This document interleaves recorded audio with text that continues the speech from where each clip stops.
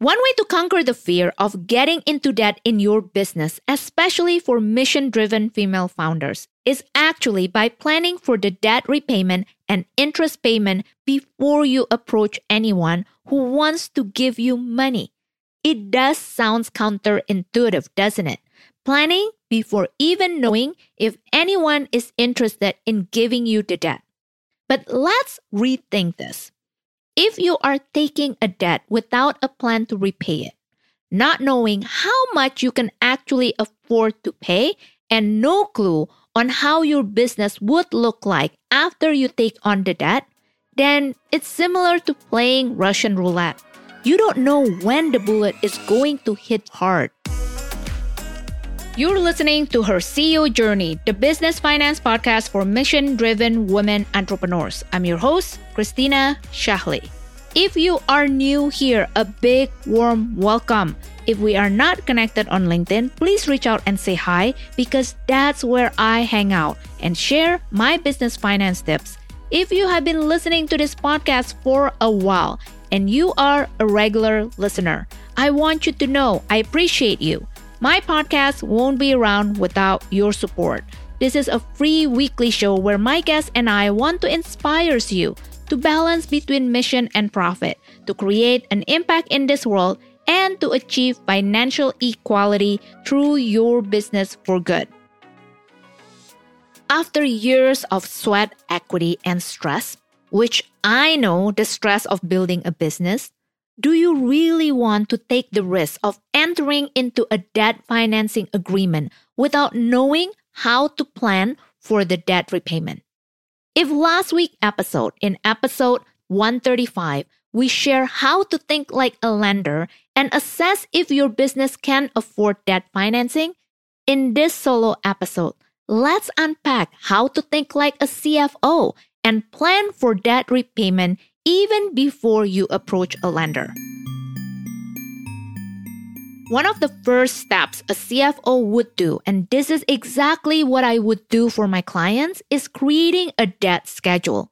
A debt schedule simply shows all the debt a company has or plan to have. So the schedule will show if it's planned to have is estimated monthly principal, estimated interest, and estimated maturity dates. And it is useful for the following 3 reasons. Number 1, the schedule is very useful when later we get constructing or creating a financial forecast. Number 2, it allows you to monitor later on in the future the maturity of the debt and make decisions based on it. And number 3, it shows you what is the cash flow requirement related to your outstanding debt or possible outstanding debt, which makes it easier to plan for your future cash flow. The second step a CFO would do in planning for debt repayment is actually reviewing the historical financial results included in the income statement, balance sheet, and cash flow for the last 24 to 36 months. This is an important step because you want to understand the historical trend in your business so you can use it to predict the future. You want to make sure these historical results are accurate and reflect the true situation of your business. Accurate doesn't mean all your bank reconciliation are done. Accurate means you have used the accrual method of accounting instead of cash method, and you know every single transaction has been categorized properly. The worst thing you can do is attempting to analyze incorrect data and predicting the future based on incorrect data. Getting debt financing is already a big decision for you with what can be a long-term commitment. You want to make sure your data is planned for the debt repayment accurately as well. When you start analyzing your financial results over the last 24 to 36 months, pay attention to the following. 1, take a hard look at your customers and analyze which one are doing well and which one are struggling. Those customers that are struggling can create cash flow problems for your business in the future, and this may impact your ability to pay your debt. Number 2, pay close attention to the key metrics like cost of goods sold over revenue, gross margin, operating expenses over revenue, net profit, the weighted average price of your product or services, customer long-term value, and customer acquisition costs. Don't just focus on your numbers either. Take a look at your competitors. If some of your metrics are well above the industry standard right now, dive into why you are doing better than the competitors so you can take this into account in building your assumptions. The third step a CFO would do is to clearly identify the assumption to build the forecast. Creating assumption is part of forecasting.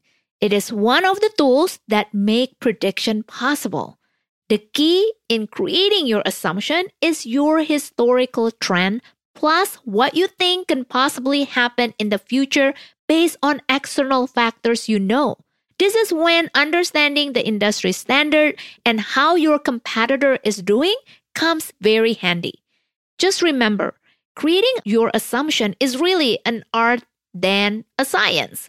Some of the key assumptions you need to identify are as follows. What would be the growth for customer retention? Do you expect an increase in the number of leads? What about your conversion rate? Do you expect any growth? Do you plan to increase your price? Is it reasonable to increase transaction frequency per customer? How much investment you need in marketing, human resources, or operation to support the growth rate you are predicting in revenue? What about the percentage increase in variable and fixed costs? Once you have created your assumption, then you can start making the forecast. That's your step number 4.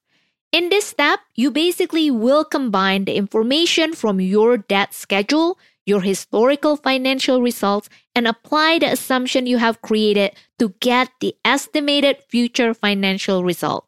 Once you have completed the forecast, not only you will see if the debt financing can help you grow the top line, but you can also see if the debt financing provides the expected profitability you have in mind. The goal of getting into debt should be for growing your business to the next level, and this should translate into long-term profitability. Another benefit of having a forecast is for you to have a clear view of future cash flow and determine if your business can really afford the debt repayment and interest payment in the future until the maturity date. One of the key success in growing your business with debt financing is planning. We encourage you to listen to episode 134 and 135 if you haven't, then decide if debt financing is the right one for you and your business. If you are uncertain about the type of debt financing you need, how much debt your business can handle, or how you can create a forecast to include the debt financing repayment, we are here to support you. We understand what you love is to continue expanding your business. You want to focus on building, so let us help you. Connect with us at christinashahley.com/let's chat. And that's bring us to the end of another show.